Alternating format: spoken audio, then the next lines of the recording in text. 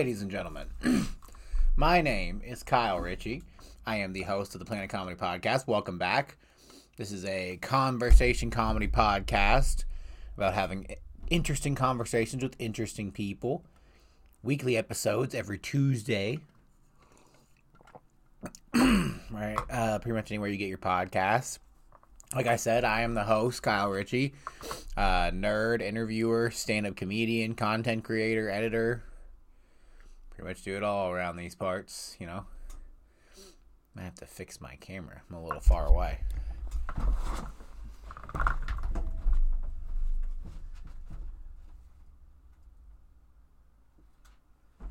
we go. Give you guys a little closer look at me. There we go. Anyways, welcome back to the show. We can get right into the happenings of the week. What happened this week? What's been going on? UFC 286 happened last Saturday. Leon Edwards was able to once again shock the world with a huge win. A huge unanimous decision victory over Kamaru Usman in his home country of London, England. Leon won the title by knockout a couple months ago. I can't remember what event it was at, but he hit him with a head.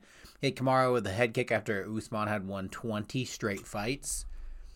Usman was believed by many to be the greatest welterweight champion of all time before he got put to sleep by Leon Edwards. Then Leon backed it up with a decision victory here, and now he moves on to wait for his next big fight. Who knows who that's going to be. Justin Gaethje with a decision victory over Rafael. I wish I could pronounce his name. Fiziev. But it was a big fight because he was 12-1 going into this bad boy. Looked like he was going to be the next big thing at 155. And, well, it turns out Justin Gaethje, baby, is once again the man. The most exciting fighter ever, maybe? Probably of this generation for sure, but maybe ever. Justin Gaethje has had a very exciting UFC career, very exciting career in general. And I can't wait to see what he ends up doing next.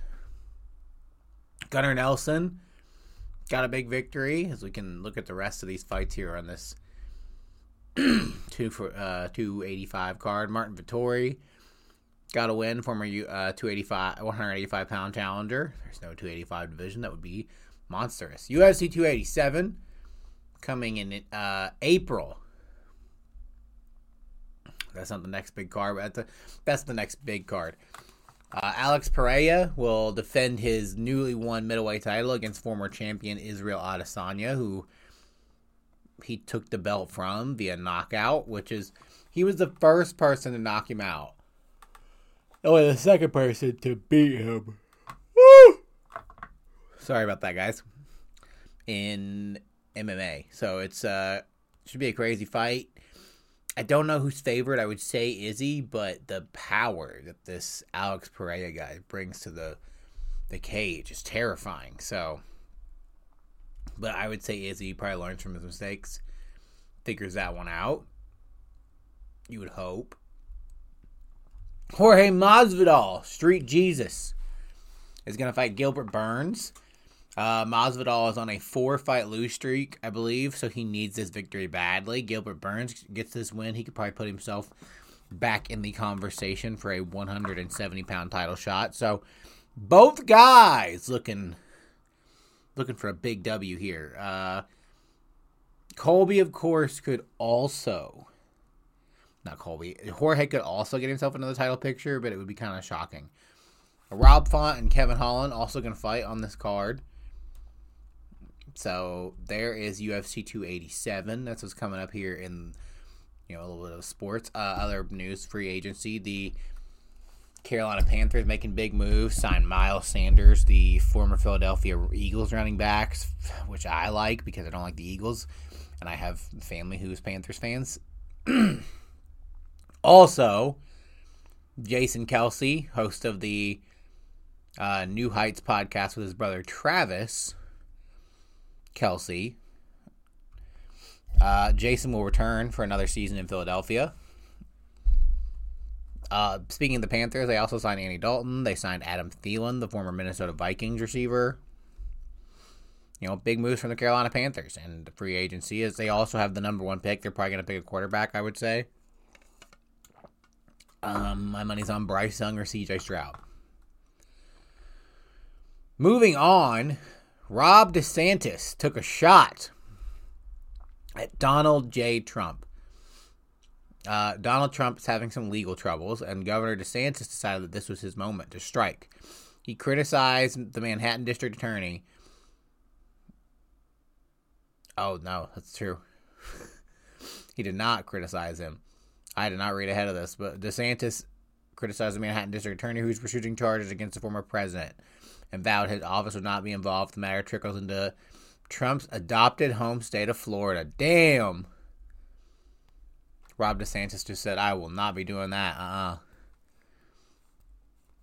So it's actually the opposite. Rob DeSantis has decided to defend Donald Trump no matter what against this. So the former president is could face charges over an alleged payment to an adult film star, Stormy Daniels. We all remember that, over a supposed affair. I don't know what goes into paying hush money to a porn star to secure silence over some type of alleged affair, DeSantis said as laughter broke out in a news conference in Panama City, Florida. I just can't speak to that. Damn, a little bit, but I've got issues to deal with here in the state of Florida. Ooh, he said he won't get involved. He said he's not going to help either, though. It's weird. Oh, Trump just responded. Oh, okay. So it's begun. Rob DeSantis is making fun of Donald Trump. They just word this so confusingly.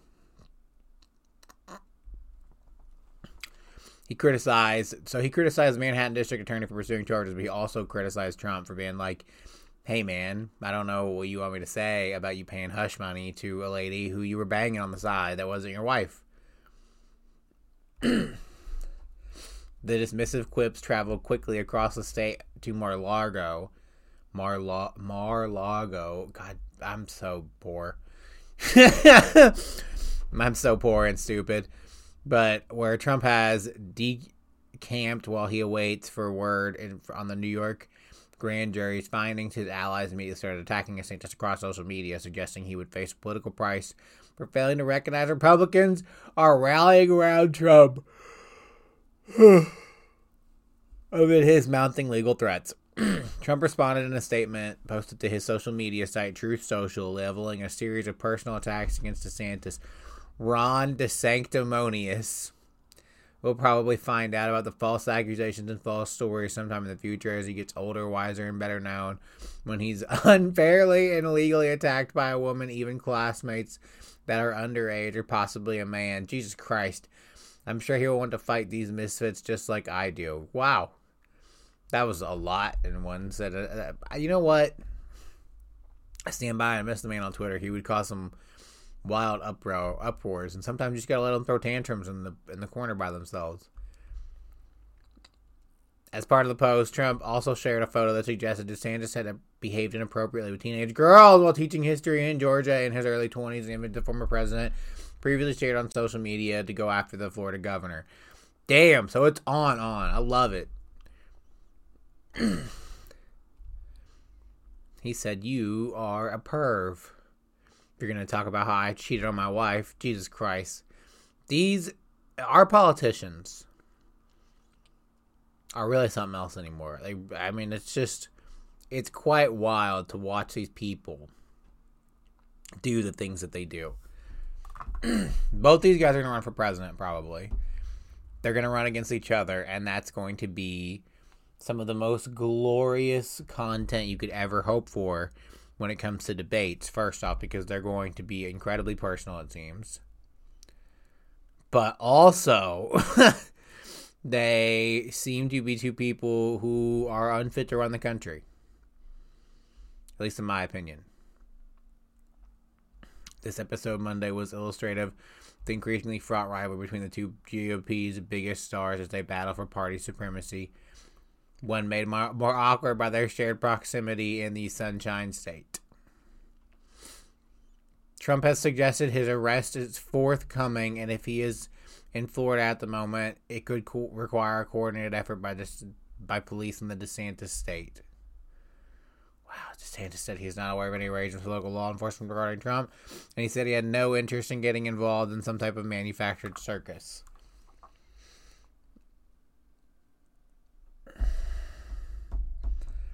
The delayed remarks by DeSantis stand in stark contrast to the forceful defense he offered of Trump's behalf last August when federal authorities seized documents from the former president's Palm Beach estate just hours after the raid. DeSantis on Twitter called the FBI search at Mar-a-Lago another escalation in the weaponization of federal agencies against the regime's political opponents, while people like Hunter Biden get treated with kid gloves. So the march towards next year's election has begun. DeSantis said it's time. It is time for me to fire my first shot. My first warning shot across the bow. And it is about Trump's legal troubles. So over the weekend, Donald Trump said that he expects to be indicted as soon as Tuesday, which would be tomorrow. Which, if Donald Trump is indicted tomorrow, holy shit, when this show comes out, guys. That would be awesome for me. Bad for Donald Trump, but he's rich. He'll be fine. If Donald Trump is indicted tomorrow for this, we are living in wild times. So Trump's former personal lawyer, Michael Cohen, testified over 2 days last week before the panel in Manhattan criminal court, and Daniels spoke with prosecutors via Zoom. Cohen has admitted to giving Daniels $130,000 to keep her quiet about her claims of having sex with Trump on one occasion years before the election. The investigation by the Manhattan District Attorney's Office is eyeing how Trump's company, the Trump Organization, classified the payment and reimbursement to Cohen as legal expenses. So basically, it is a similar thing to what happened to Trump's noted good friend Vince McMahon earlier this year. He is in trouble because people believe he had an affair with Stormy Daniels and then paid her $130,000 and probably more money over time to never talk about it ever again. And what's illegal about that is if he takes it out of his personal funds, it's fine if it's just money. But if they paid it through like Michael Cohen as a legal expense, like they basically use this. But you know what I mean? They're going to have to. They classified this as a reimbursement of some kind, something that he used in Trump's legal defense. That's where it gets illegal, because paying people off with money is not technically a legal defense, a legal expense. So basically, it's the same thing that Vince was doing. Now, Vince was doing it on a probably grander scale, and he was able to get caught a lot easier. But this is basically the same thing. Donald Trump's been caught doing, something inappropriate. I don't know if he'll get indicted. If he does get indicted on the day the show comes out, woe to the Republic. I don't know that he'll ever go to prison. I don't think that's ever going to happen. But I think there's a good chance here that he could get convicted, so he can't run. Let's just say, for argument's sake, he has been indicted today, and you guys are watching the indictment of Donald Trump. So I don't think he'll go to prison or jail, but I do think there is a decent chance that he could get convicted and be sentenced in a way that he cannot run for president anymore, which would be kind of crazy. Like, it'd be kind of crazy if Donald Trump was banned from ever running for president again. But that looks like it's a serious possibility as of right now. Stormy Daniels, of all things, is going to come back to get him. What a crazy story. And then finally, some sad news. Amanda Bynes has been placed in a psychiatric hold of The Amanda Show. And Amanda Show. What a great show. A great childhood show. A nostalgic childhood show of mine. She's been placed on a psychiatric hold because she was found naked and roaming the streets of Los Angeles. She was able to flag down a car, and she told them to call the police, or to call 911, that she was having like a psychotic break. Eventually, she called 911 on her own, and they just came and got her. it is terrifying to think about.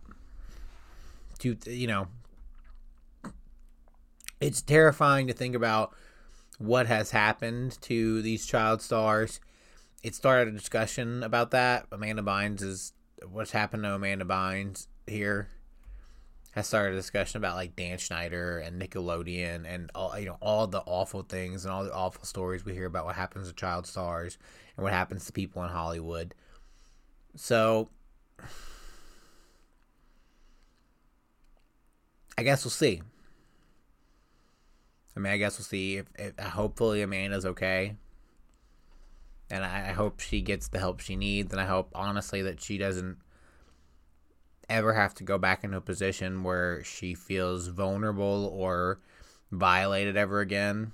And we'll see if things start to change. But, we had Me Too, and that didn't change anything. I just don't know if Amanda's breakdown here is going to change anything either. But it's crazy how many of these child stars have some kind of mental break. And, like I said, Dan Schneider is getting brought up a lot. It's interesting. A lot of the people that were involved in his shows have had not great times. You know what I mean? It's been awful later. So, we'll have to see. There's a lot of allegations on that. Maybe we'll do a show about that one day. Just, foreshadow. Maybe we'll do a show about the supposed crimes of Dan Schneider, considering that this is a podcast dedicated to the things I'm interested in. I'm interested in the entertainment industry and the good and the bad, the dark and the light of the entertainment industry. But Amanda Bynes, please get better. We all hope for the best with you. The Amanda Show was a very important part of all of our lives, and I think you're probably a pretty good person and a great actress. Peace and love to you. I hope you get better. Please get better, Amanda. And we'll move on to, happier topics. Well, not happier topics. The topic of this week. You guys might be wondering, what is this week's topic? It is a question that I have seen asked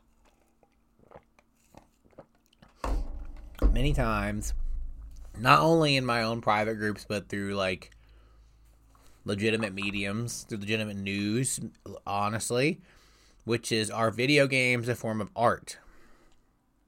And I think this is a really interesting question, because I think there are a lot of people who are older, who are in the older generations, who would say no, because they look at video games as more of like a pastime. But when you look at what video games have become and what they are now, it's almost hard to argue against. To me, it's hard to argue against them. However, I don't think people see it that kind of way. Now they might see it more that way now.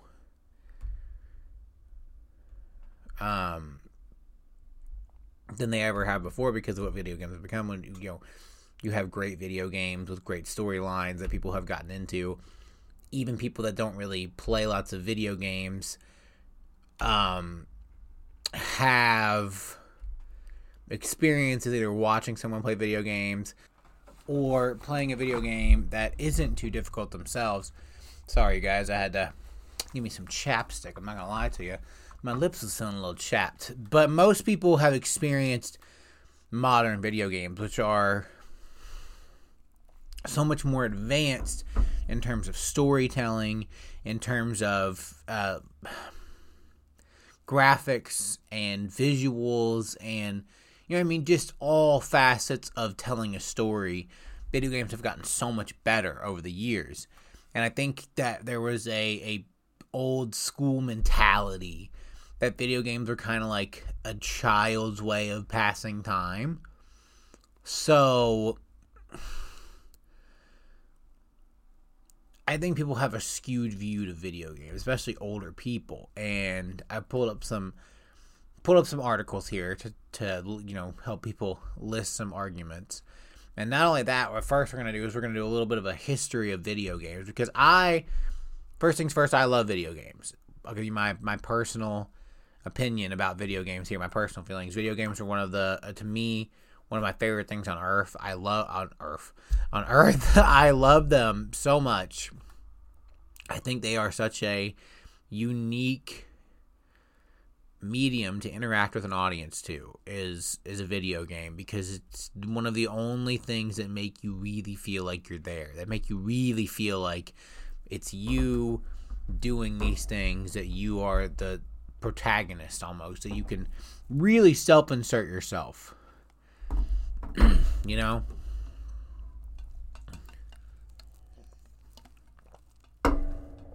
And I have to say, that's one of my favorite things about them, is they are the ultimate form of self-insert, are video games. And I think that's one thing people don't give them a lot of credit for, is yes, in a lot of ways, they are kind of a personal fantasy. And I guess one thing that people have a problem with, video games have a problem with, is mostly males play video games. Not all. And that's even the mostly starting to change, where a lot of women play video games, but mostly it's men. But I think that was part of the issue, is women have started to fall into the space, so it doesn't look like such a male power fantasy anymore. And now people can see that these stories have wide stream appeal to everyone. But before that, I think people kind of looked at it as like a male incel power fantasy. Some people, and then other people looked at it as kind of like a children's thing. And the more people have grown to accept video games over time and grow to love video games, I think, than ever before. Now, I'm not talking about 30, 40-year-olds. They grew up when video games were beginning to pop off. People were starting to love video games. Because, as we look at here, the history of video games, as I go into this part of my research, and I did a lot of research for this, video games have been around since 1960. 62, Steve Russell of the Massachusetts Institute of Technology invented Space Wars, a combat space video game for the Program Data Processor 1, which is a very, very old computer. It's not even really a computer. And then in 67, Ralph Baer invented a prototype multiplayer video game system that could be played on television, known as the Brown Box. He's known as the father of video games. He licensed his device to Magnavox, who sold it as the Odyssey video game system in 1972. The Odyssey obviously fizzled out and died commercially within a few years. In 1975, Atari releases their home edition of Pong, which is super famous. Everyone remembers that. If you remember, that's something that Kelso got for Red in That 70s Show, was the home edition of Pong. In 77, they released the Atari 2600, a home console that featured joysticks and interchangeable game cartridges, which means you had the little joysticks and you could play different video games on the console for the first time. Space Invaders was then released in 1978. The launch of Activision in 1979, the first third-party game developer, the first ever game devs, which developed software without making consoles or arcade cabinets. They came in 79, like I said. The introduction into the United States of Japan's hugely popular Pac-Man, Nintendo's creation of Donkey Kong, which introduced the world to the character, the most famous video game character probably of all time. The most famous video game character of all time, Mario. Then Microsoft released its first flight simulator video game, which if you've ever played a flight simulator, they're super fun and super hilarious, and I highly suggest them. In 1983, the video game industry suffered its first ever crash, where people kind of stopped playing video games. It was a combination of oversaturation, which I think is something that you have going on now, and oversaturation in the market, as well as like low quality video games being released, such as the infamous E.T. tie-in game from Atari, which helped kill Atari, by the way. It was something that helped kill an entire company. The video game industry began to recover in 1985 when the Nintendo Entertainment System, the NES, baby! If you've never played the NES, get your fucking life together. The NES is one of the greatest gaming systems ever. So much fun. My dad had one, and we used to play the shit. I think it was Mike Tyson's Punch-Out on the NES. Oh my god. What a fun time. We just had a blasty blast on that stupid thing. All the people were so hard to eat. Called the Famicom in Japan, not Georgia. Came to the United States. The NES had improved 8-bit graphics. Had improved to 8-bit graphics, colors, sound, and gameplay over previous consoles. Nintendo, a Japanese company that began as a playing card manufacturer in 1889. Yeah, that's right, you heard me. 1889 released a number of important video game franchises that are still around today, like Super Mario Bros., The Legend of Zelda, and Metroid. Metroid is one of my low-key killer video games. Love Metroid, love Samus. Chef's kiss. I mean, it is a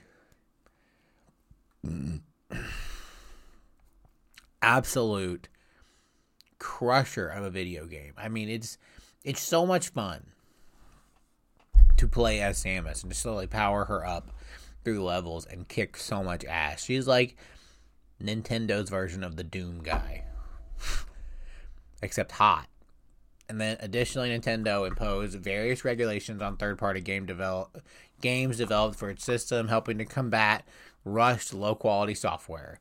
Third-party developers released many other long-lasting franchises, such as Capcom's Mega Man, Konami's Castlevania, which is a Netflix series now, Square's Final Fantasy, which, to me, the super famous thing about Final Fantasy is when they released the game in 2018, and then they brought it, they took it away, and then gave it back, and were like, here, it's better.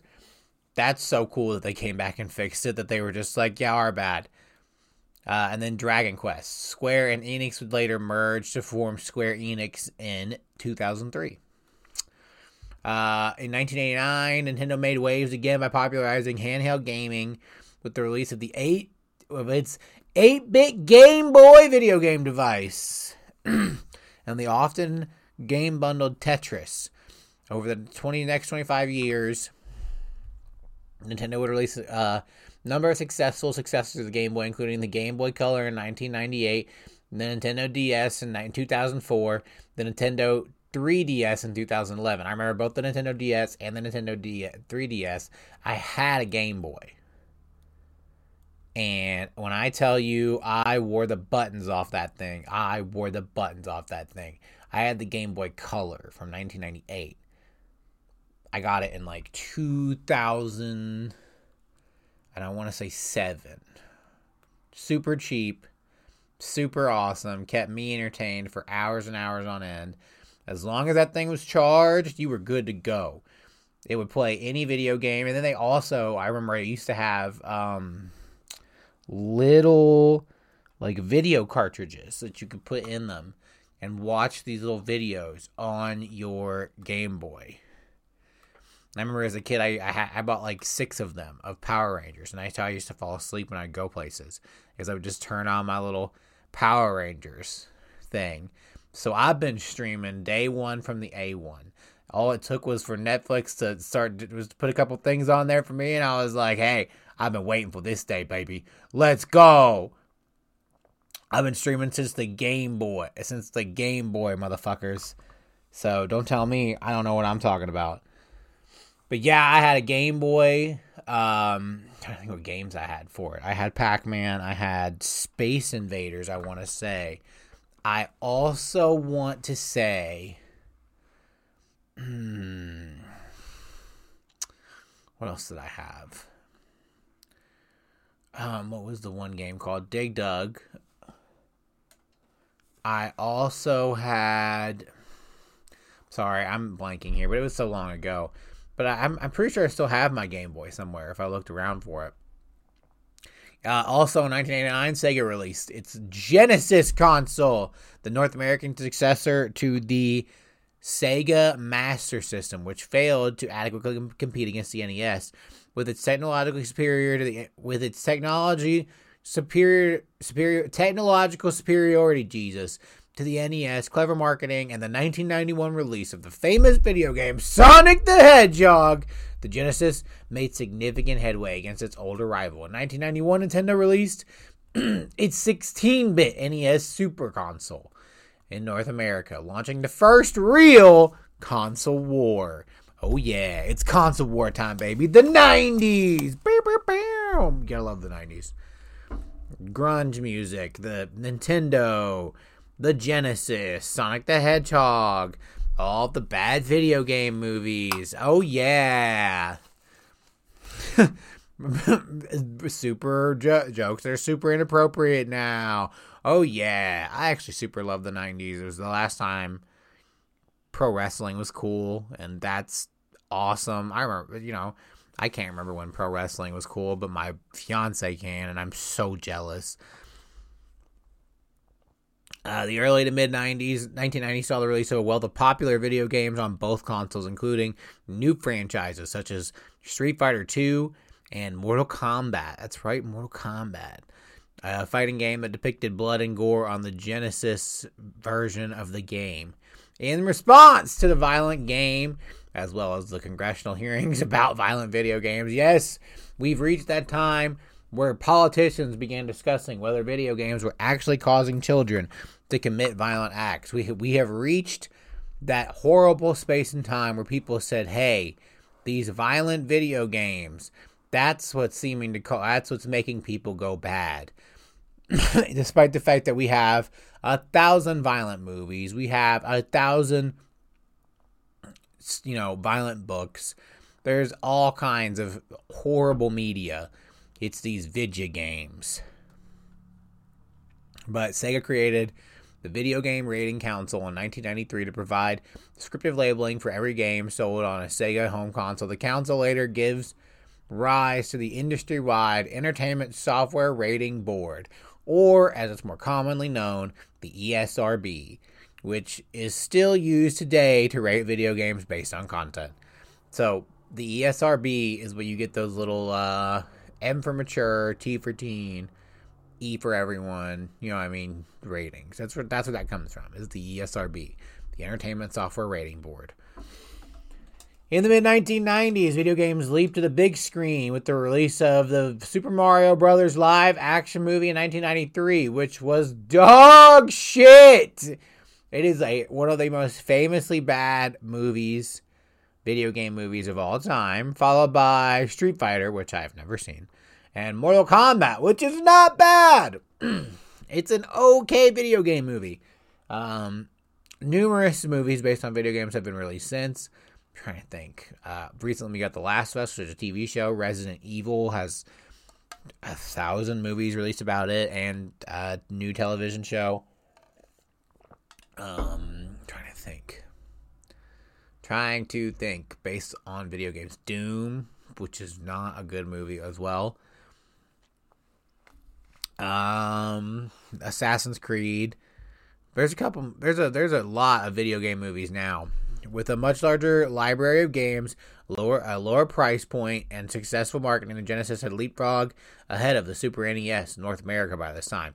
But Sega was unable to find similar success in Japan. With a leap in computer technology, the fifth generation of video games ushered in three-dimensional gaming. That's right, baby. 3D graphics. In 1995, Sega released in North America its Saturn system, the first 30-bit console that played games on CDs rather than cartridges. That's right, you have your video game discs now. 5 months ahead of schedule. This move was to beat Sony's first foray into video games, the PlayStation. Oh, Papa.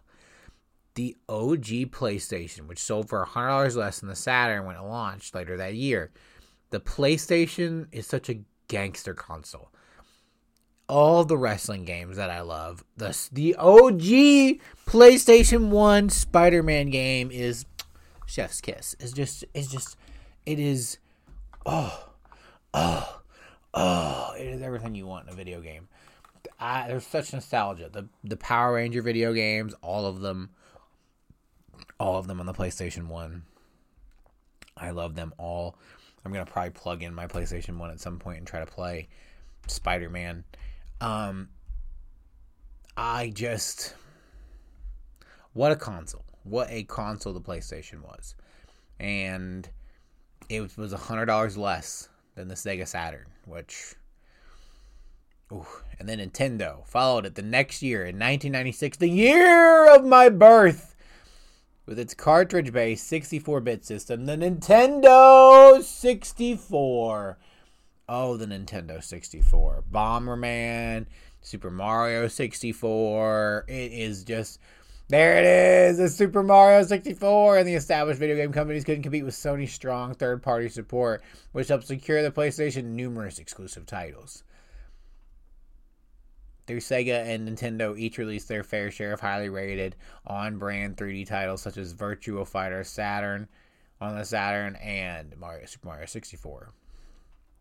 Simply put, Sony dominated the video game market and would continue to do so into the next generation. That's right, dude. The PlayStation was just so next level. I love the Nintendo 64 because I love the first Mario Kart game on the 64. The Mario Kart game on the 64 is such a banger. And Super Mario 64 is a banger. But the PlayStation, everything on the PlayStation slaps. All of it. Everything you ever played on the PlayStation, you were just like, this is the greatest moment of my life.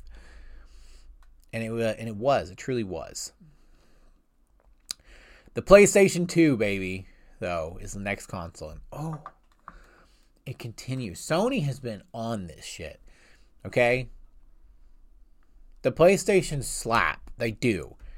Okay? I had an Xbox and I had a PlayStation. The PlayStation 2 was a banger. It was released in 2000 and able to play original PlayStation games would become the best-selling console of all time. The PlayStation 2 is the greatest selling console of all time, and for good reason. It's the PlayStation 2 is legendary. Legendary. For a reason. I mean, here, hold on. I mean, all you have to do is hear this sound.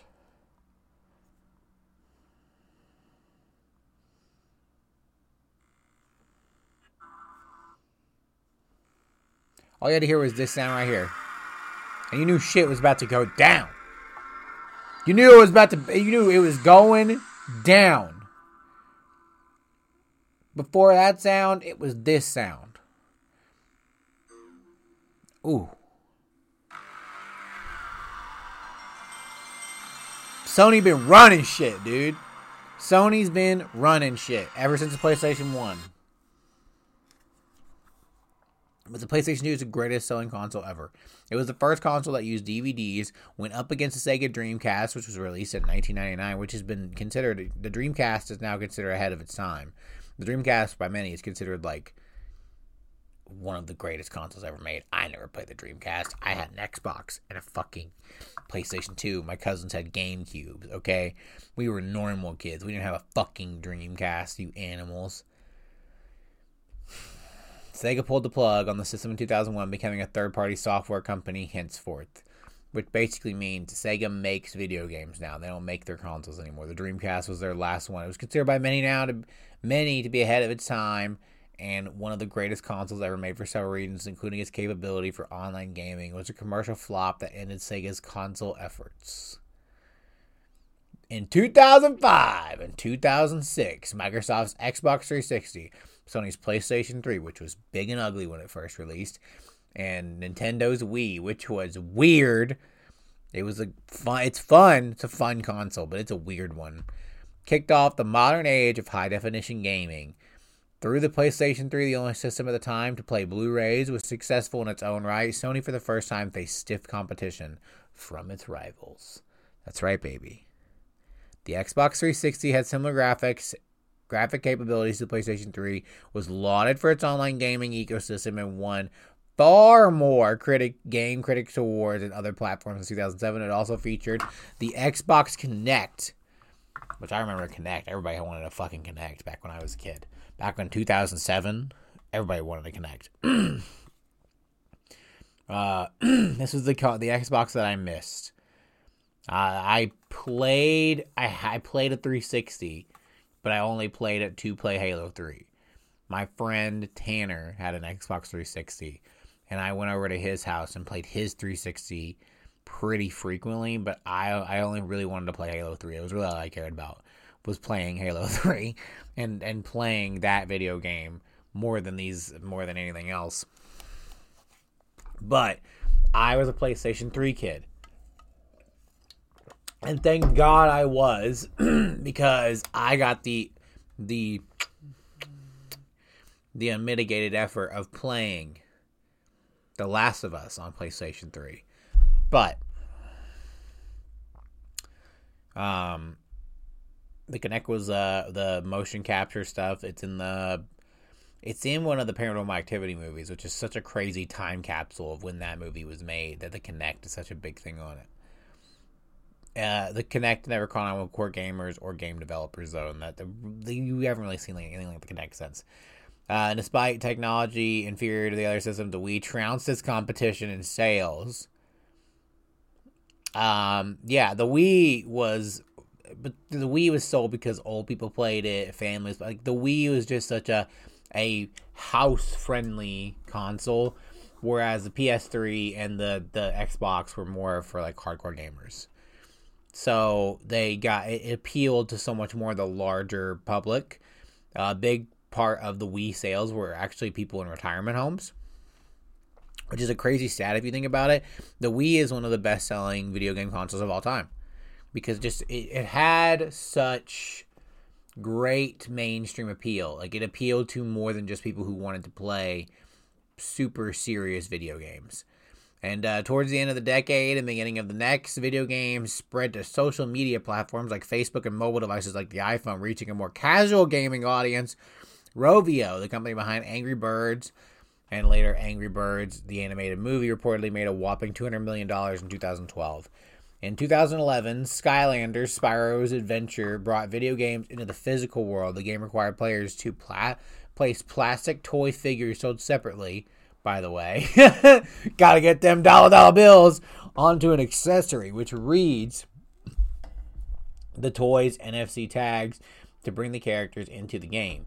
The next few years would see several sequels and other toy video game hybrids, such as Disney Infinity, which features Disney characters.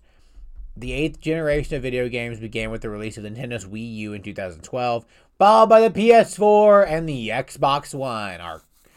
Despite featuring a touchscreen remote control that allowed off-TV gaming and being able to play Wii games, the Wii U is a commercial failure, the opposite of its competition, and was discontinued in 2017. In early 2017, Nintendo released its successor to the Wii U, the Nintendo Switch, which has been a giant commercial success.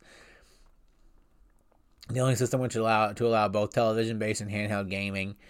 Microsoft released its 4K-ready console, the Xbox One X, in late 2017, and followed up by 2020 release of the Xbox Series X and the Xbox Series S. Sony released the PlayStation 5, successor to the PlayStation 4 in 2020. Those are the current consoles, and I have a PlayStation 5 now. Well, me and my fiance, and the new consoles bang. I'm determined to get a Series X at some point, just to have one, just to have an Xbox Series X in my life. But that's the history of video games, guys. Also, with the revamped console, both Sony and Microsoft currently have their sights set on virtual reality gaming, which is the next step. Eventually, it's going to be like Ready Player One, where you just put these goggles on and we are going to be in these video games. So, giving you the now, 30-minute history of video games, we're going to argue whether or not video games are an art form. Like movies, or like TV or paintings or books or any of that stuff. So, someone I really respect. We're going to start with the case against video games, I suppose. Well, I guess we could start with the case against video games. The case against them ever being an art form. Because I know there's a lot of people in the audience right now who are a lot older than me who are like thinking of video games. And they're like, there's no way, having watched, probably their grandson or their son play Doom, that this crazy nasty thing or this crazy time wasting thing where you just spend 7 to 8 hours of your day sitting on your ass doing absolutely nothing but staring at a television screen can be an art form. You know what I mean? You know what I mean? Just, I think people have such a perception of video games as a waste of time. So therefore, how could it be art? You know what I mean? If you are wasting your time playing this stupid video game, how could that video game be any kind of form of art? Because art isn't a waste of time. Art is this magic thing that we all appreciate and love, and therefore art, things that are considered art, cannot be wastes of time. And one thing that's considered an art is movie making, and I have a mad amount of respect for movie making. I have a mad amount of respect for film and the film industry. And in 2010, someone who I have a lot of respect for in the film industry, Roger Ebert, who is a film critic, who does a job I have always wanted to do, which is get paid, essentially, to review movies. He wrote an article called "Video Games Can Never Be Art." And we're going to read a little bit of it just because I want to see what some of the arguments from someone who is not only older and has a different view of video games, but why they feel, someone that has watched a lot of art, I would say, doesn't feel it could be art. And I'm open to hearing your guys' arguments on why or why not video games aren't art and why they can't be art. He said, having once made the statement above, I have declined all opportunities to enlarge upon it or defend it. That seemed to be a fool's errand given the volume of messages I received urging me to play this game or that and recant the error of my ways. Nevertheless, I remain convinced that in principle video games cannot be art. Perhaps it is foolish of me to say never, because never, as Rick Wakeman informs us, is a long, long time. Let me just say that no video gamer now living will survive long enough to experience the medium as an art form. This was in 2010, by the way. I was a video gamer in 2010. What stirs me to return to the subject, I was urged by a reader, Mark Johns, to consider a video of a TED Talk given by a USC Kelly Santiago, designer and producer of video games. I did.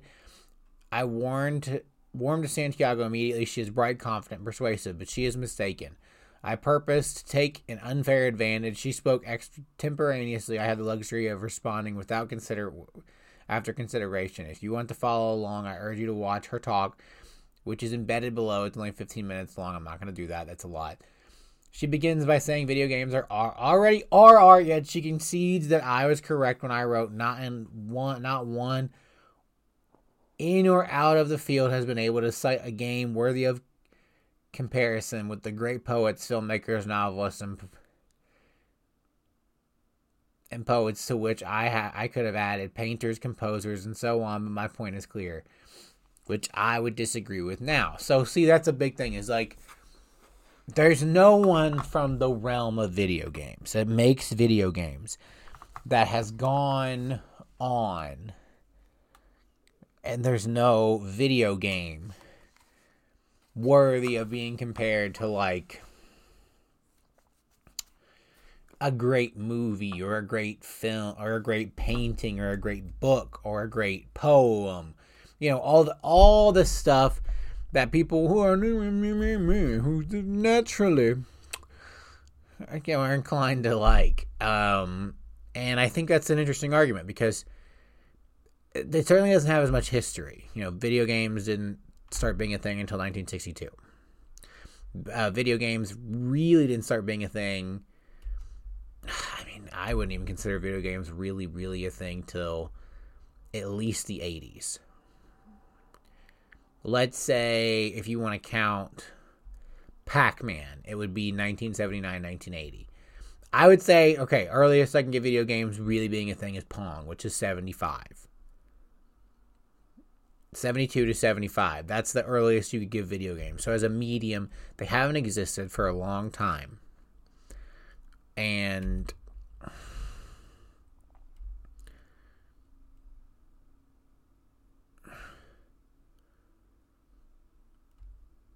so there's just I think there's a natural inclination that they are not as worthy. But let's carry on here. Let's see what more of his argument is. Then she shows a slide of prehistoric cave paintings, calling it kind of chicken scratches on walls, and contrasts it with Michelangelo's ceiling of the Sistine Chapel. Her point is that while video games may be closer to the chicken scratch end of the spectrum, I am foolish to assume they will not evolve.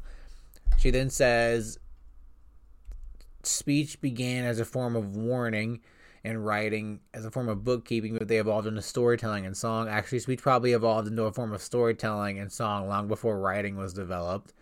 But of course, and cave paintings were a form of storytelling, perhaps of religion, and certainly a creation of beauty from those chicken scratches Werner Herzog is even now filming in 3D.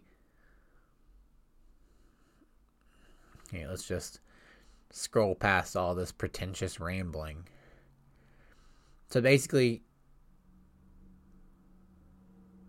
Santiago concedes that chess, football, baseball, and even mahjong cannot be art, however elegant their rules. I agree, but of course, that depends on the definition of art. She says the most articulate definition that she's found is the one in Wikipedia. Art is the process of deliberately arranging elements in a way that appeals to the senses or emotions.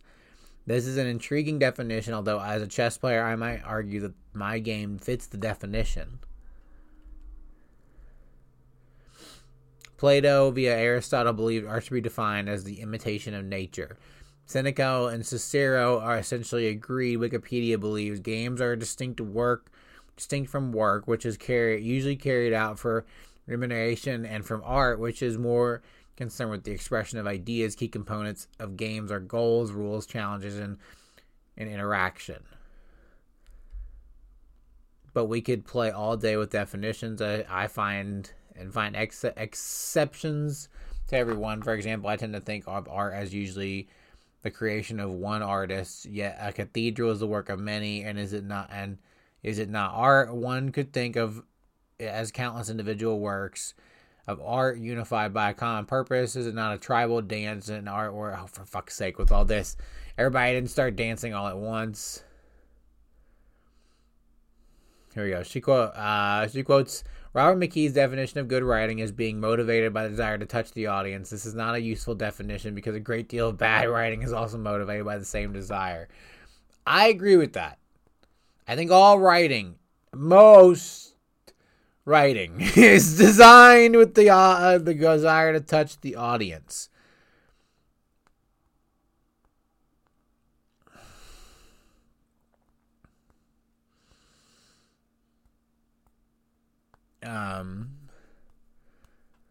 He says, I might argue that the novels of Cormac McCarthy are so motivated. Nicholas Sparks would argue that his novels are so motivated.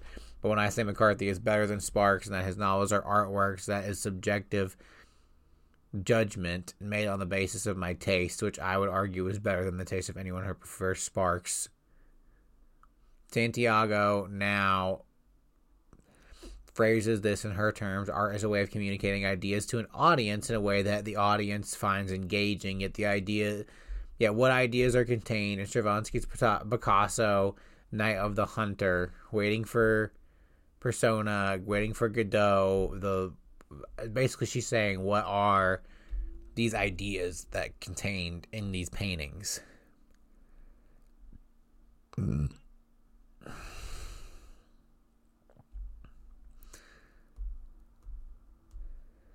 Kelly Santiago has arrived at this point lacking a convincing definition of art, but is Plato's any better? Does art grow better the more it imitates nature? My notion is that it grows better the more it improves or alters nature through a passage through what we might call the artist's soul or vision. Countless artists have drawn countless nudes. They are all working from nature. Some of these paintings are masterpieces. Most are very bad indeed. How do we tell the difference? We know it is matter of taste. Santiago now applies a sample of video game named Waco Resurrection above, in which the player, as David Koresh, defends his Branch Davidian compound against FBI agents. That sounds fucking awesome, and it is the coolest thing we have read so far. No disrespect Roger Ebert's review of video games. Waco Resurrection sounds like an awesome video game that I'm going to have to try sometime for you guys here on the podcast. For you guys here on my... I'm going to see if I can get my hands on it.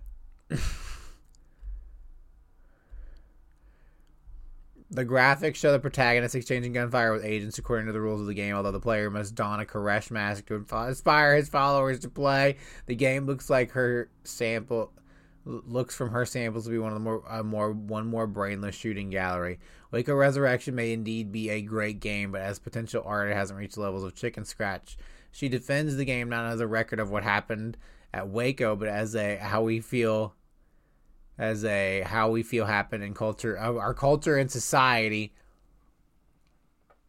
First off, there are way better games using Waco Resurrection.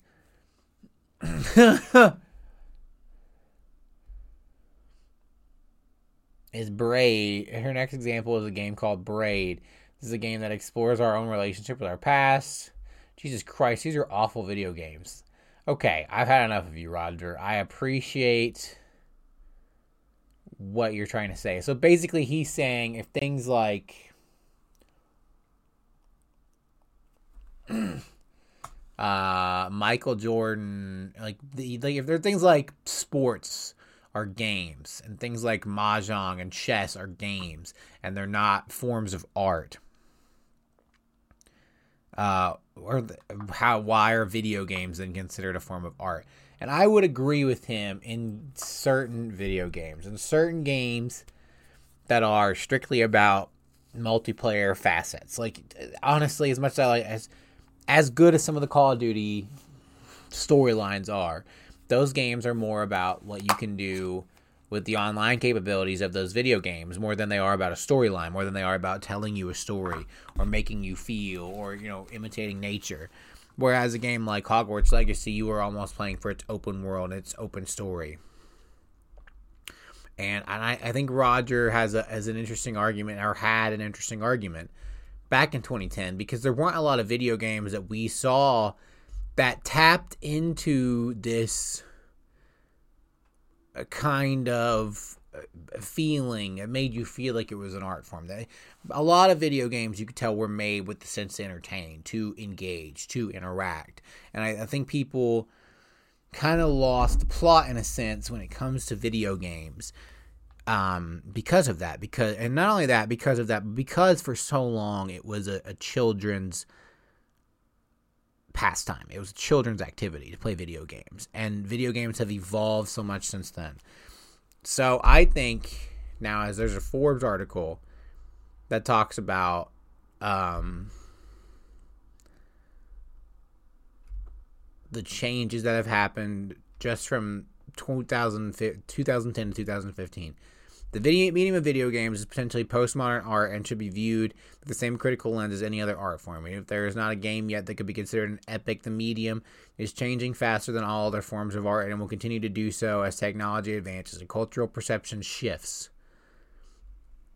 That's the biggest thing to me. Culture perception of video games has shifted, because the argument against video games is always going to be that it is not an art form, because games cannot be considered an art because they aren't about touching like the way you feel. They're just about these like challenges, and it's child's pastime. But in my mind, video games have evolved so quickly, have evolved so fast, into something that most people don't even understand anymore. That most people, if you sat down and you made them watch you play a video game, if you made them watch you do something basic in in certain video games, because you look at games like The Last of Us, which is my big example.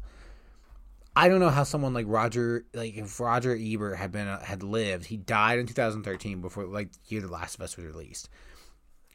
When you watch that game, it feels like it's almost like legacy television. It feels like ironically enough, back in 2013 when it came out, it felt like an HBO show. Like, it felt like you were playing a character in an HBO show, and it was so insane to be involved in this crazy world of The Last of Us.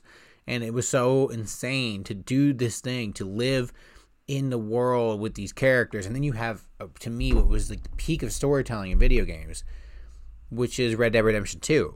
Red Dead Redemption 2 sucked so many people in, sucked me in, just to the storyline of this open Western world, of the idea of being an outlaw, of being a cowboy, of being,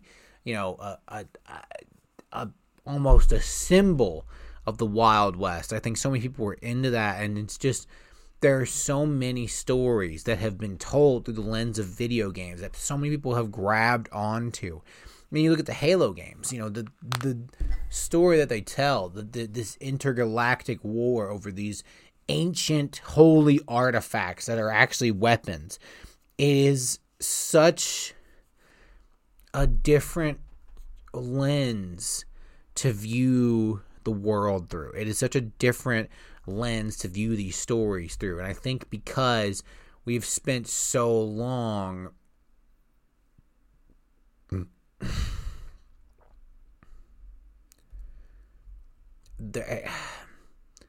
being focused on video games as a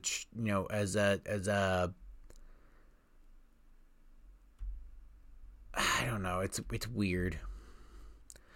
That video games aren't the same experience as these other things. Video games are somehow different. Like, one of the things that Roger claimed was one obvious difference between art and games is that you can win a game. It has rules, points, objectives, and an outcome. Someone might cite an immersive game without points or rules, but I would say that then it ceases to be a game and becomes a representation of a story, a novel, a play, dance, or a film. Those are things you cannot win. You can only experience them. But I would argue that when you look at a game like Red Dead Redemption 2, there are clearly points. There are clearly ways to win and lose. And I understand when he's saying that it's a representation of a story, but how can a video game not be a representation of a story or not be a piece of art in that way? Like, I think his argument is solely based on the fact that, like, oh, well, if there's no, like, points or rules, there's no, like, point. Like, you look at an open world game, like, there's no points or rules in a game like Hogwarts Legacy or a game like Red Dead Redemption 2, but there is a goal. You do have goals. You do have objectives. You do have there's an outcome, and I think you experience these things, but you can win in a way. And I think you can do both things. I think people they have such a basic understanding of video games. Like, when you look at someone like Roger Ebert, who I believe probably has never played a video game in his life, he has such a basic experience, a basic knowledge of video games. And people, and especially when someone like that watches someone play a video game, it's such a different experience. Like, watching someone play a video game, like me, like, I'm a very aggressive video game player. I talk a lot of shit to inanimate objects and AI, and I think I could scare someone like my fiance, who's not an experienced video game player, off. But I think if you had someone who, it just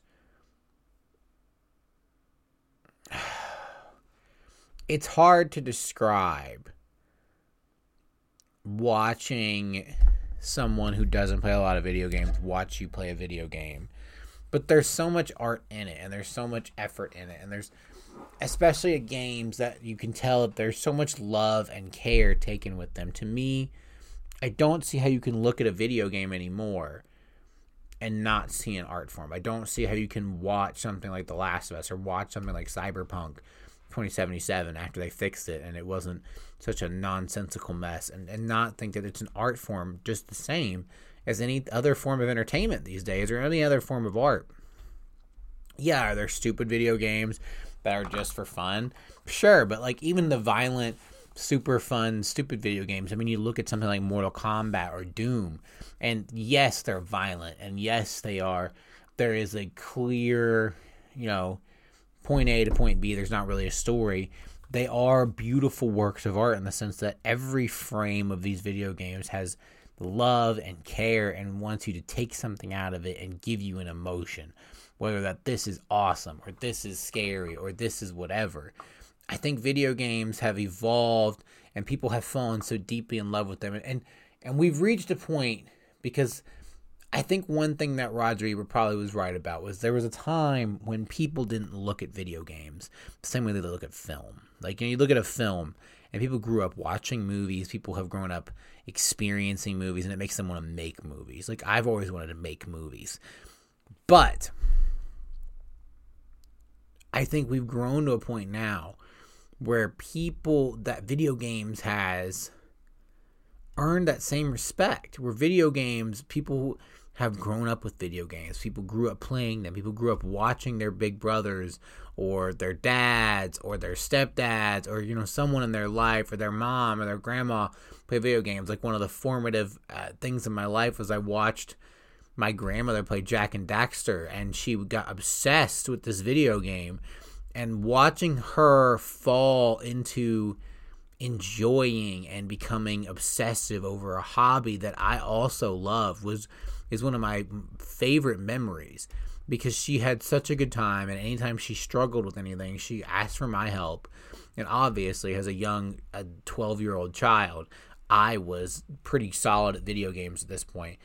And to share that hobby with someone, and I think that's part of the reason it's not considered an art form, is because for many of us, it is a hobby that it is beautiful in the same way that you would share a painting, or you would share a movie, or you would share a song with someone. I mean, to me, when you look at a video game and you see the love, the care, and the effort that's put into it, I don't see any difference between that and what you get from these other art forms. And to me, video games are so personal and made with such love that they will always be one of the highest art forms and one of my most personal forms of art.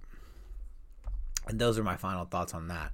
So in my opinion, absolutely, video games are an art. Video games are one of the ultimate arts. They're right up there with films. I've always wanted to make movies, and but I would never. I mean, I would love to make a video game. I would love to write a story for a video game, because I think video games have such massive potential, even as far as they've come. And they make us feel, they make us care, they make us, they make us feel all the same things that any other form of art would. And what's even better, you get to participate, you don't get to, that's one thing I would argue against Roger. Yeah, you can't win. You just get to experience paintings and music, but you also don't get to interact. You know what I mean? You just get to experience it. You just get to listen to the music. You just get to watch the movie. You just get to, look at the painting. Whereas with the video game, you get to be there. You get to be involved. You get to make decisions. You get to make choices that affect the outcome of the story. And there is something about that you just cannot replicate in any other form of art. Well, that was long. That was poetic. It's probably a little pretentious. So let's get into something that's not so pretentious, that's not so poetic, and it's kind of stupid. Ladies and gentlemen, let's do some would you rather questions. Would you rather have a mullet for a year or be bald for 6 months? I'm going to go mullet here. I don't think I'd look good bald. I mean, I got the headband on today. Let's see. Yeah, I don't think I could Joe Rogan it. I think I need the hair. So I could use a headband. I could tie it up, but I'd go mullet. I'd rather have a mullet for a year than be bald for 6 months. I think my fiance would probably agree with me there. You know what I mean? Would you rather be in a zombie apocalypse or a robot apocalypse? Zombie apocalypse, 100%. Are you kidding me? Are you kidding me? Are you kidding me? Would I rather be in The Walking Dead or The Terminator? The Walking Dead. Come on, guys. And I know a lot of you out there are like, well, what if they're fast zombies, Kyle? What if it's not? Okay, I hear you. They're fucking robots. Like, best case scenario, they're like the Boston Dynamics robots. Worst case scenario, they're like the fucking T8, T1000. They're metal liquid androids that can make weapons out of their hands. Okay, I don't understand why we're splitting hairs here. Robots are bad. You don't want a part of them. AI is scary. Zombies all day. Take a zombie apocalypse all day. I can kill a zombie. Okay, I don't know if I can kill a cyborg. Give up your cell phone for a month or bathing for a month. Cell phone, no questions. I mean, you kidding? You kidding? I'll find other ways to contact people. I have a laptop. There's so many ways to contact people nowadays. And plus, I don't need to talk to that many people. The only reason I really even use my cell phone is to monitor podcast stuff and talk to my future wife. Like, I'll find another way to contact my woman. I'll monitor my podcast from my laptop. It's not a big deal, guys. And even then, even if I had to give up all technology, you guys could live without me for a month. I would have to bathe. I have to bathe, guys. What's wrong with you? If you answer otherwise, what's wrong with you? I mean, Jesus Christ. Only eat pizza for a year, or not eat any pizza for 5 years.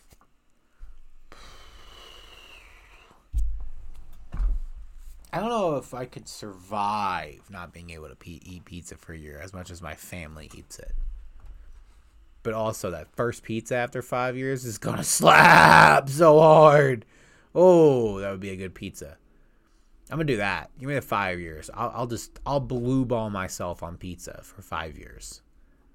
Does that sound delicious? You don't eat pizza for 5 years? And finally, would I rather talk like Yoda or breathe like Darth Vader? Talk like Yoda. I feel like you get around that. You know what I mean? It doesn't say sound like him. It says talk like him. So I would just have to speak in riddles, which would get frustrating. But I think my wife and my future stepchildren would rather deal with that rather than hear this everywhere I went. Although being able to scare the shit out of people would be great. And plus I could wear this. You know what I mean? I could wear this and scare everybody. I don't know. Breathing like Darth Vader is starting to sound a little more appealing. What do you think, buddy? I think so too. Never mind. We're breathing like Darth. I love it. I love this so much. It's even got the red eyes inside. I gotta loosen it up so I can get it on.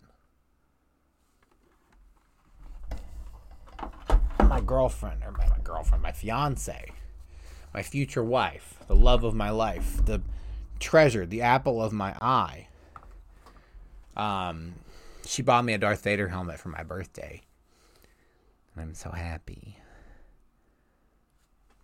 But I believe that's gonna do it, ladies and gentlemen.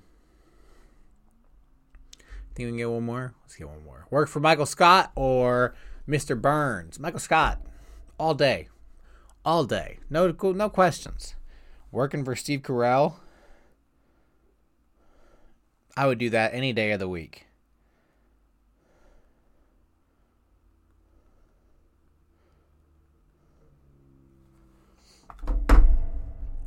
But Michael Scott seems like he's a little weird. He's a little awkward. He's a strange fella.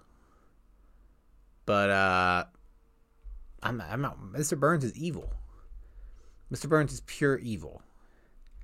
And moving on to the Am I Wrong section. This is a question I asked to you guys. A portion of the show where I tell you guys an opinion I have, and you tell me, am I wrong? So, Last of Us, the first one from 2013, is probably my favorite video game of all time.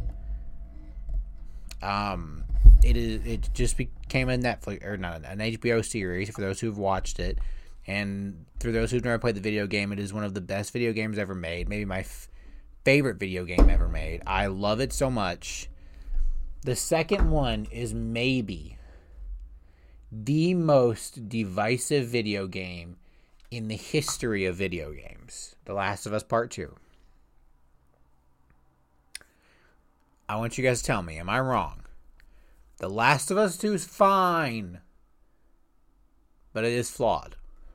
So, for those who haven't played The Last of Us Part 2, I would assume everybody's played The Last of Us Part 2 by now, but if you haven't, it picks up where 4 years after the original story, Joel and Ellie are in Jackson, and an event happens that changes their lives and sends Ellie on a path of revenge and blood and death. The game is controversial for a lot of things that happen. One of them is you have to play as an antagonist character for majority of the game. Now, I don't mind this very much. Her name is Abby, and she's one of the most hated characters in the history of video games. And so, spoilers here, for those who don't want to, those who want to put, Joel dies in this video game. Spoilers for the show, spoilers for anyone who hasn't played the games. And he's killed by this Abby girl because her father is the doctor that he kills at the end of the first game that's going to perform the surgery on Ellie. She comes back, gets her revenge, and then the rest of the game is about Ellie seeking revenge for Joel's death. But before that, you have to play as this character Abby as you go to a flashback from 3 days later or 3 days earlier before she kills Joel, and you kind of learn her backstory and where she comes from and why she's after Joel. And the whole story really, is about the fact that revenge is kind of the revenge is a dish best served cold thing. When one seeks revenge, it's best to dig two graves. And I understand people's problems with it. I understand that it's a message that really gets beat over your head over the course of 2 hours while playing this video game. Is revenge bad? Revenge bad? Revenge bad? And you're just kind of like, okay, I get it. Revenge is bad. Stop yelling at me. And then there's also this feeling of almost accosting the player for wanting to kill Abby, despite the fact that you just made her kill the player character we played as for the last game, who we all love so very much. So there's a lot of emotional conflict for the player in this video game, and I think it's structured poorly. Now, here's where I think it's fine. The story itself, I think, is a good story. I think the idea of Ellie transitioning into being on her own, finding out that Joel's maybe not the paragon that she's built him up to be, and finding out the truth eventually that he lied to her about what happened at the Firefly camp. I think those are all very interesting concepts. I think those are all very interesting choices to make with your video game. However,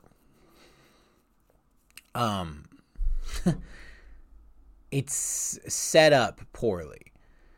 I think this game would have benefited greatly from spreading out Joel's death from the beginning of the game, because it's literally the first thing that happens is Joel dies, and then you spend the next 8 to 10 hours of the game playing as the person who beat him to death brutally in front of you.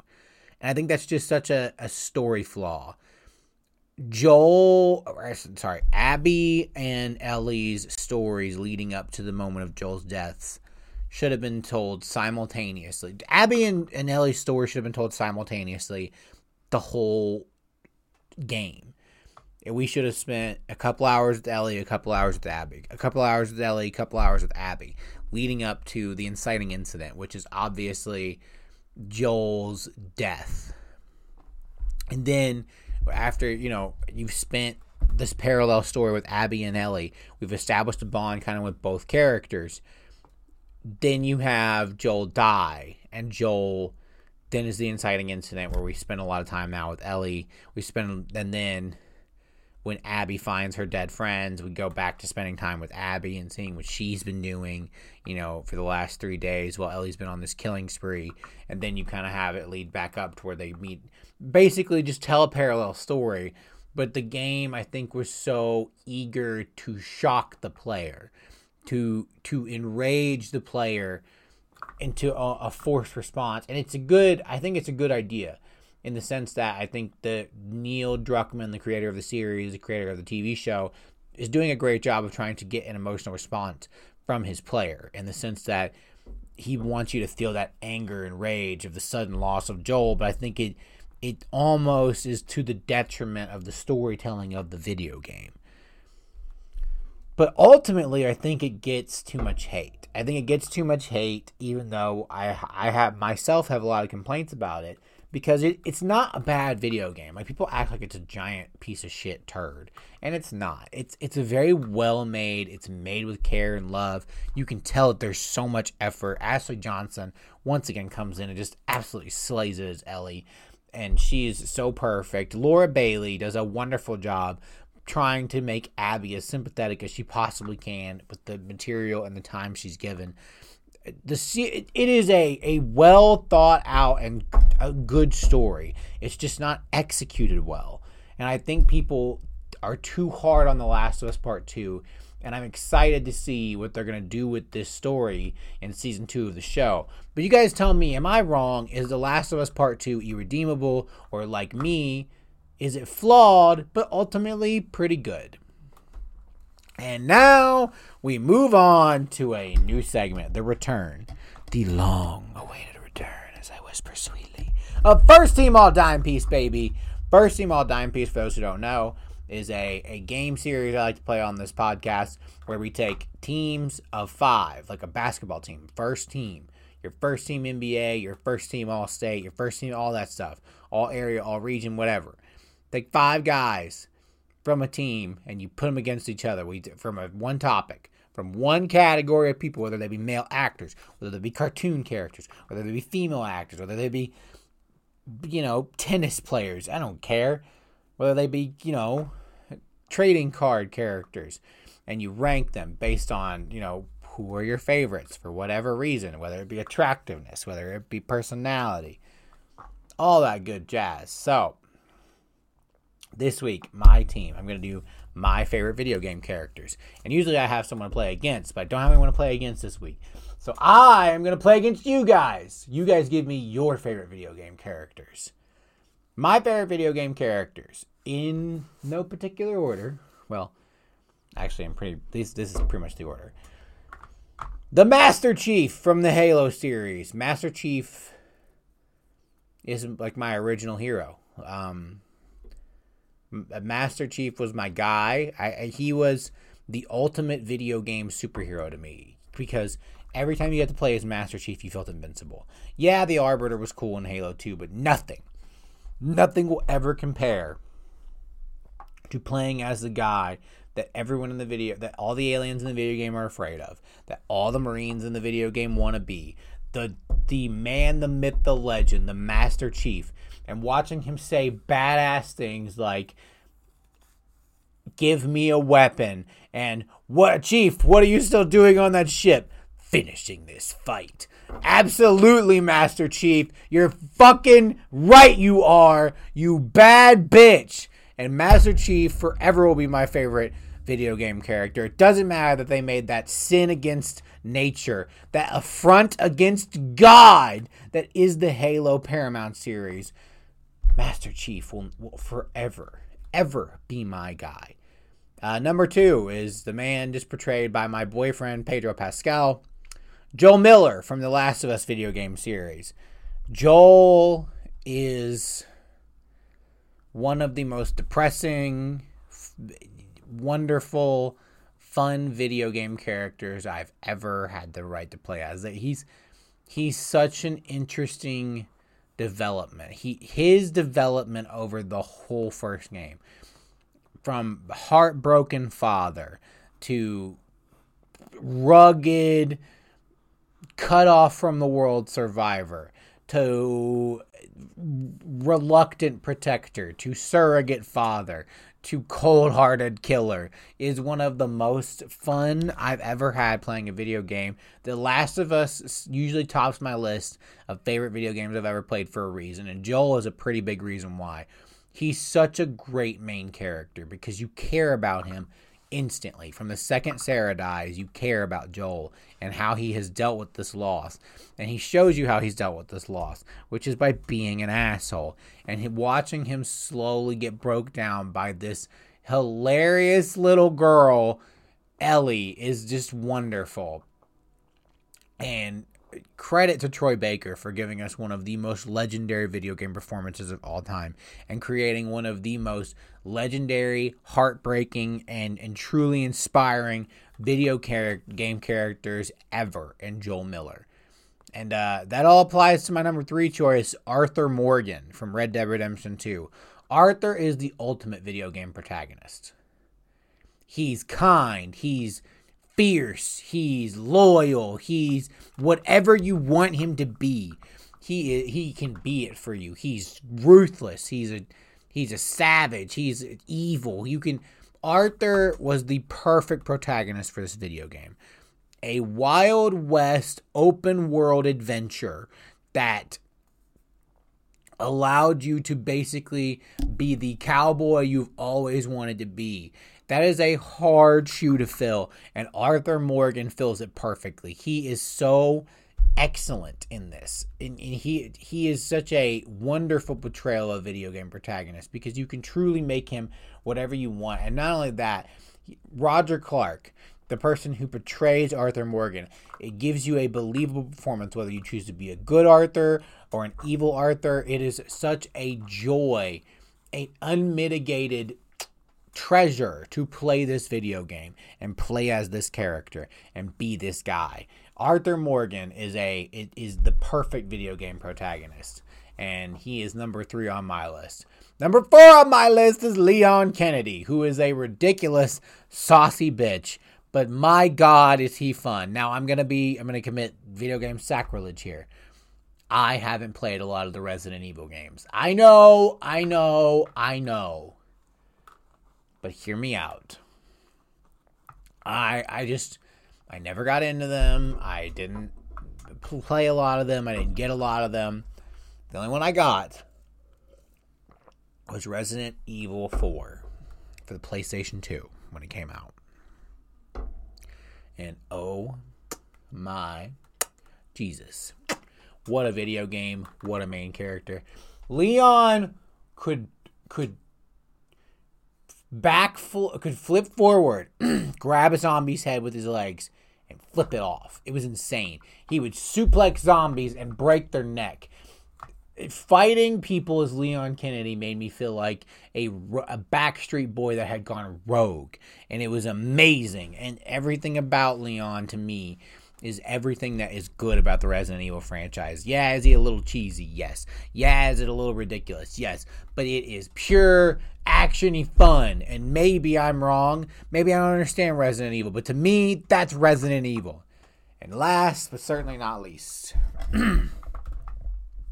Commander Shepard. The first video game that made me fall in love with storytelling video games. Fall in love with video games that immersed you in a story and made you feel like I am this character.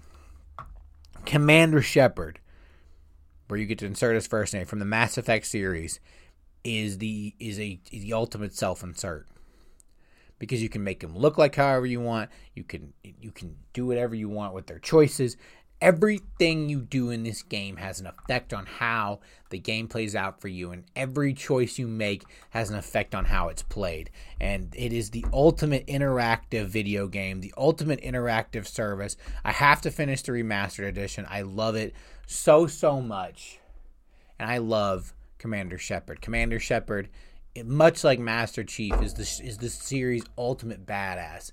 The series' ultimate ass kicker. And you can play him however you want. You can play him as ruthless and cold, kind and caring. Everything is available to you, and he or she is the perfect vessel to channel all of your universe exploring desires through. And that, ladies and gentlemen, is going to be our show for this week. Thank you so much for listening. Find us on social media at Facebook on at The Planet Comedy, on Instagram at The Planet Comedy, on Twitter at The PCP Gang. We're going to try to get a more consistent social media presence, I promise you guys. Find our YouTube content, Planet Comedy, on YouTube. Movie and TV reviews. I'm going to do some fan fiction screenwriting videos soon, live watch-alongs. You can find us anywhere you get your podcasts, like iTunes, Spotify, Amazon, Google, Pandora, SoundCloud, pretty much anywhere like that. Check out Average Joe's College Football Show, the Pretty Primer Podcast, Diversity in Life, all other Planet Comedy productions. Thank you guys for listening. Have a